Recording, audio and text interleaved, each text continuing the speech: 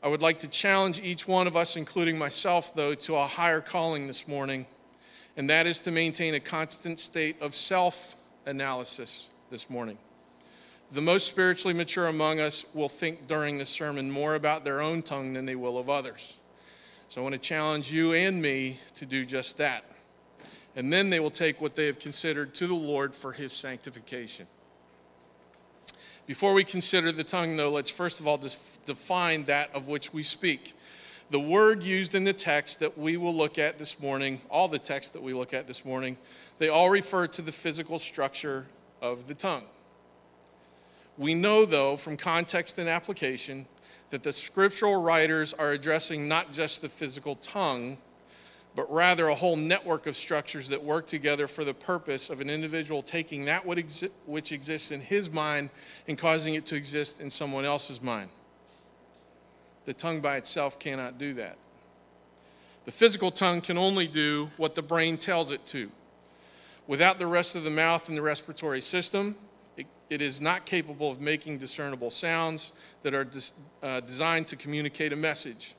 Therefore, we know that the use of the term tongue is a reference to a much more elaborate system, part of which functions as a moral agent that influences what the tongue says. So what is that moral agent? To broaden our consideration even further, we must take into consideration the gut, what we refer to as the gut. Some would call it our heart. Often that's used in the scriptures. Others may refer to it as our intestines. But it is that seat of our convictions that the brain feeds with thoughts in order to produce the impulses that drive the sounds made by the tongue. The impulses which we often say we just cannot control. Broadening it even further and encompassing all the ways that we communicate thought, we need to realize that the word tongue is being used in all of these passages as a term that simply refers to everything and every way that we communicate. Remembering James' reference to the tongue in chapter 3, we could easily adapt the wording to our many other types of communication and say, for example, and the keyboard is a fire, a world of unrighteousness. Texting is set among our members, staining the whole body, setting on fire the entire course of life, and set on fire by hell. However we communicate, it's encompassed in what the Bible refers to as the tongue. It may even be without sound. It may be body language. It may be a facial expression. But it's anything that we do to communicate what exists in our heart and our mind so that others may see it or hear it. So while ground rule number one, as we move forward, is to self-assess, ground rule number two is that the tongue will include but not be limited to the words we speak, the words we type, and even the body language we manifest, all of which betray to the world what is in our hearts and in our minds. Let's begin with self-control. Galatians 5:19-23 says, "Now the works of the flesh are evident: sexual immorality, impurity, sensuality, idolatry, sorcery, enmity, strife, jealousy, fits of anger, rivalries, dissensions, divisions, envy, drunkenness, orgies, and things like these. I warn you, as I warned you before, that those who do such things will not inherit the kingdom of God. But the fruit of the Spirit is love, joy, peace, patience, kindness, goodness, faithfulness, gentleness," now catch this one, "self-control." This robs us of our freedom to say, "I just couldn't control myself." Amen? Against such things there is no law, and those who belong to Christ have crucified the flesh with its passions and desires. Do we sin? Yes. Do we habituate it? No. And we no longer have excuse to. If we claim to have been saved by Christ, thus becoming a child of God, and thus having God's Holy Spirit living in us, then our passions will conform to those of the Holy Spirit, and our former fleshly passions will die off. This doesn't necessarily speak of instant and perfect change, but it does mean that patterns of behavior will change. That includes the tongue. James also tells us in chapter 1, verse 26, that If anyone thinks he is religious and does not bridle his tongue but deceives his heart, this person's religion is worthless. In our current church culture, it has become habit to adopt the wrong thinking of the world around us. We've even built it, not necessarily here at Gateway, but in our church culture in this nation, we've even built it into our praise and worship. We've adopted the ways of the world. Pop psychology has trained us to believe that the particular ways in which we sin are somewhat justified simply because that's the way I am. That's the way I was born. That's the way I was raised. After all, I'm German, or I'm Irish, or I'm Italian, or I'm Spanish, or fill in the blank. Maybe the most annoying rationale I hear from people when they misuse their tongue is the phrase, I'm just saying. Like that somehow justifies the damage they just inflicted by their uninvited poor choice of words. If I perceive myself as a victim of my upbringing, my biology, my natural tendencies, or of my tongue, according to James, my religion is worthless. Christ came that I may be set free from my sin, including my communicative abuses.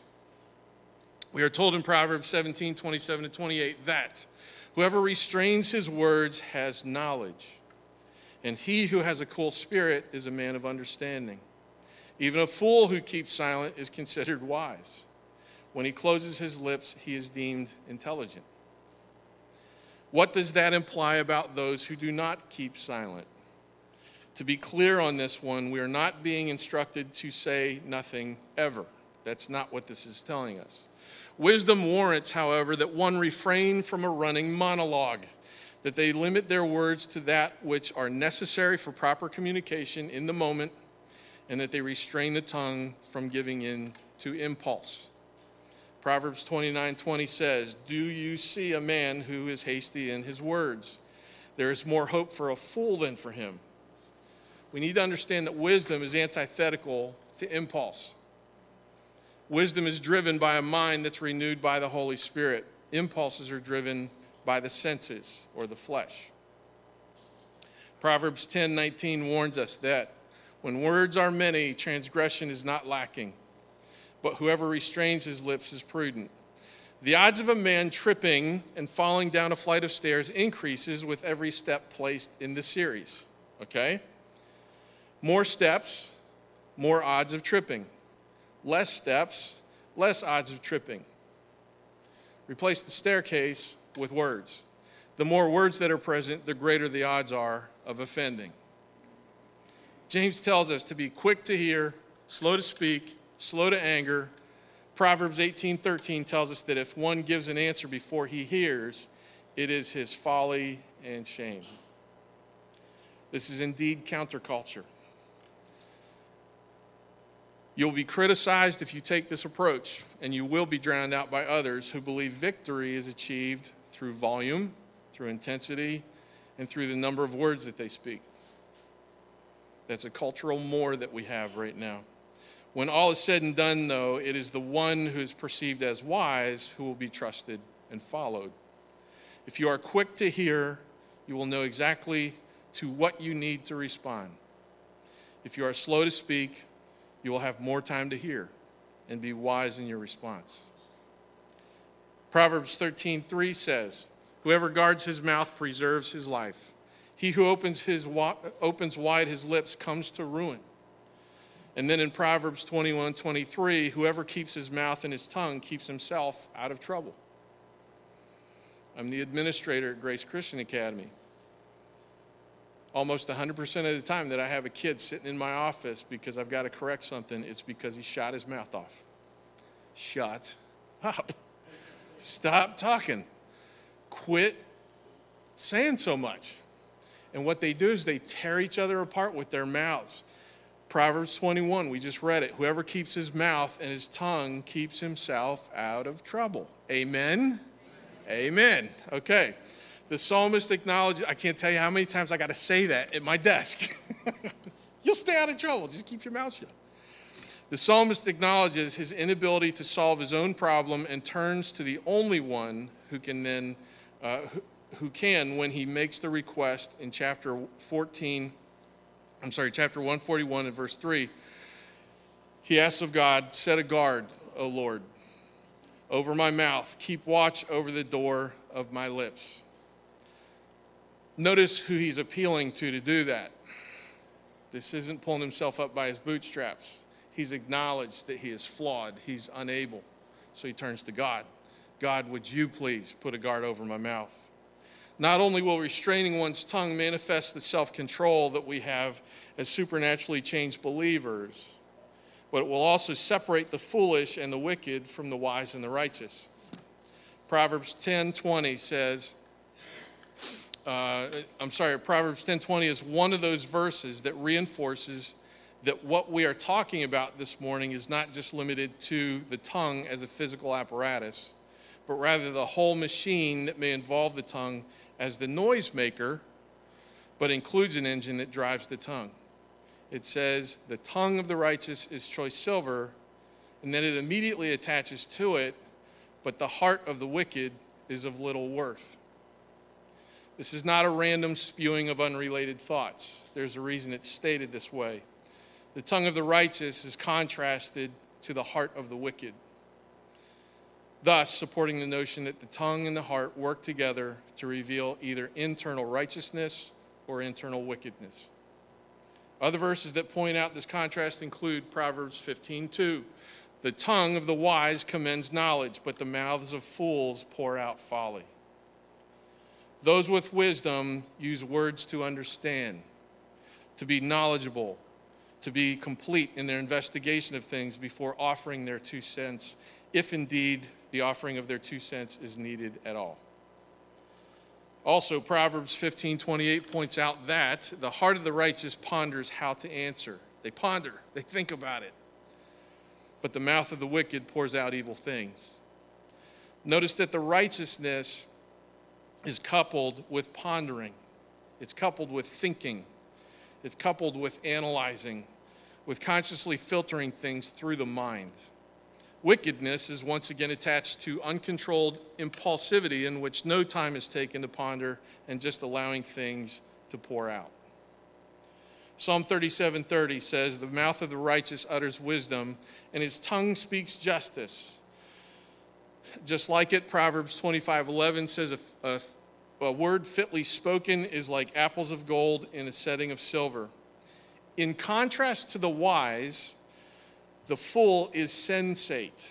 They operate by their flesh, and they shoot from the hip regardless of what the truth is. Accurate and thorough knowledge is not a concern of theirs, and objective, pure justice is not their goal. The words of the wise are wanted, as are gold and silver, while the words of the fool are not. So, up to this point, we've examined how the tongue's proper use is desperately dependent on the exercise of self-control, and we've examined how the tongue's use reveals who is wise and righteous and who is foolish and wicked. Now let's see what the word has to say about how the tongue is used to speak either truth or lies. 1 Peter 3:10 says, for whoever desires to love life and see good days, let him keep his tongue from evil and his lips from speaking deceit. There's a blessed promise that we get by following this one. Remember, the tongue is simply the valve that releases what is in the heart and mind so that all can hear what is actually deep inside. One who keeps not his tongue from evil, nor his lips from speaking deceit, could have his tongues and lips removed altogether and still not have solved the root problem. I think it is safe to say that everyone desires to love life and see good days. Not everyone gets the truth-telling. That truth-telling is intrinsically tied to this desired experience. Some of the most miserable, depressed, anxious people I know are those who call themselves Christians but do not keep their tongues from evil or their lips from speaking deceit. As a result, they don't love life and they don't see good days. The evil and deceit that exists or that exits their mouth, again, is simply an outward manifestation of an inward condition. And let's remember that not only does one's conscience ache when one sins, if they're saved, and not only does one bring about negative consequences from others when they speak evil or deceit, but one also invites opposition from God himself. Speaking evil and deceitfully is primarily done for self-centered reasons. Self-centered being another term for prideful. And let us not forget that God opposes the proud but gives grace to the humble. Throughout the scriptures, multiple kinds of sins are mentioned, but few make the list of God's top 7. A lying tongue lands as number 2 on the list given in Proverbs 6. Now, oftentimes, too, we can tell the magnitude of value of something by what it is grouped with. And in Proverbs 6, a lying tongue is grouped with haughty eyes, hands that shed innocent blood, i.e. murder, a heart that devises wicked plans, feet that make haste to run to evil, a false witness who breathes out lies, and one who sows discord among the brethren.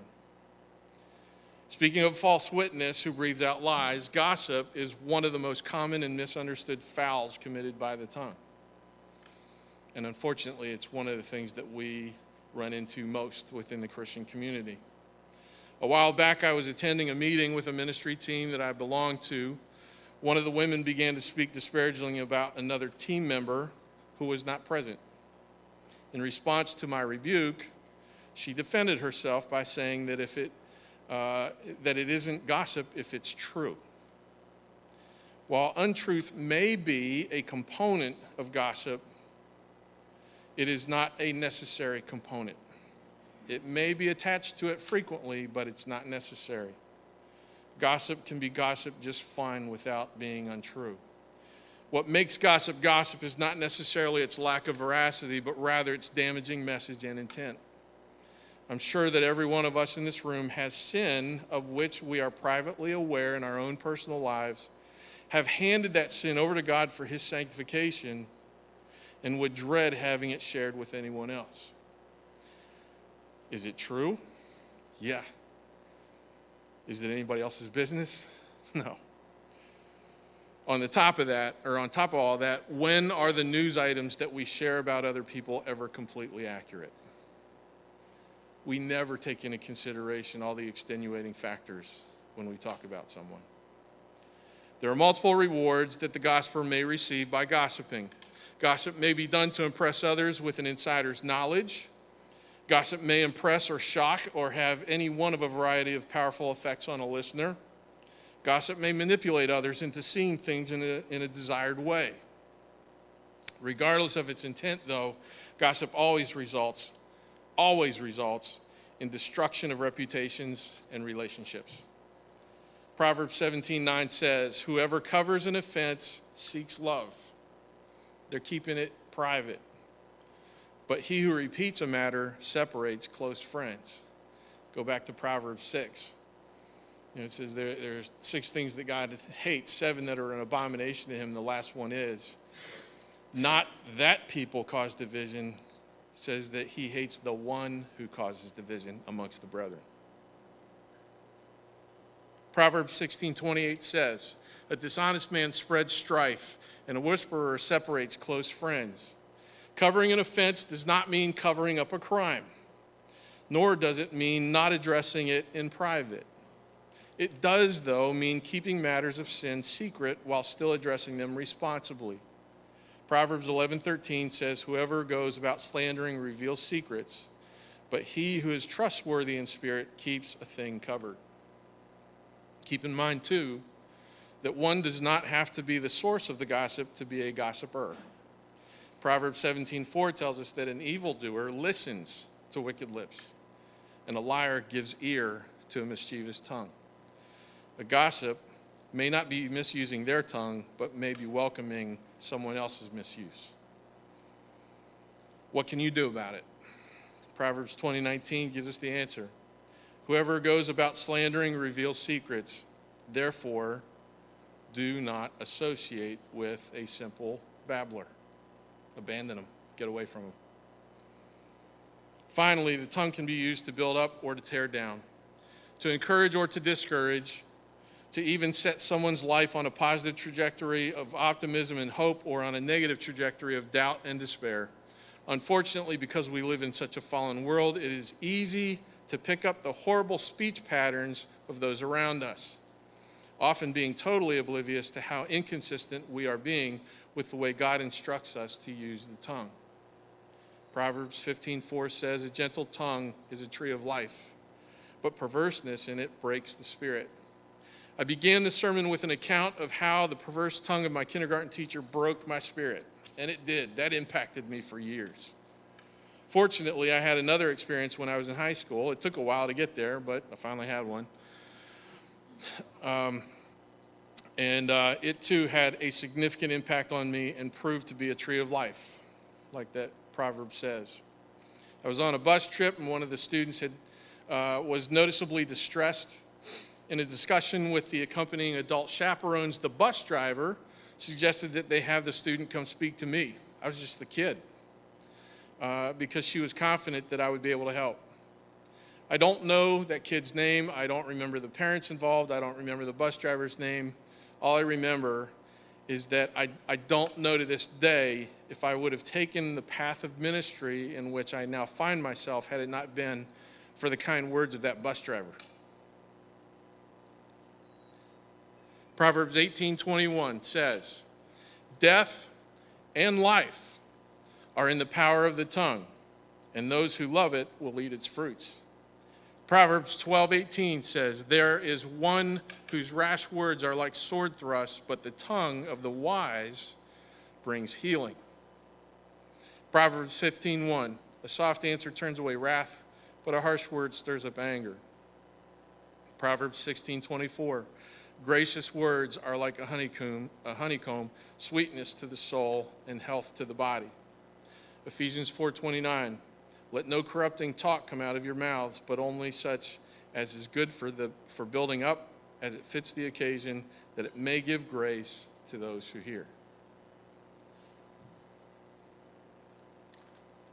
The fact that these last verses include positive things that the tongue can do, or the things that it can accomplish, let us know that we are not doomed to a life of saying dumb and damaging things. We do have the ability and the mandate to use our tongues in a God-glorifying way. Imagine a church in which the only words spoken are consistent with biblical instruction and Christ-likeness. We're all flawed in here. I don't need anybody telling me that I'm sinful, that I make mistakes. We hear enough of that from the world around us.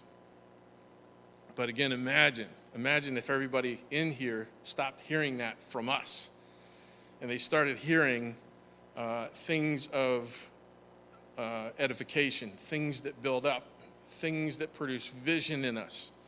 My challenge to myself and everyone listening here is to begin as soon as the service is over to take every thought captive. Stop talking, think. Take every thought captive before it is turned into words, and determine in the power of Christ to use the tongue only in a manner that is endorsed by God. Amen? Let me pray for us.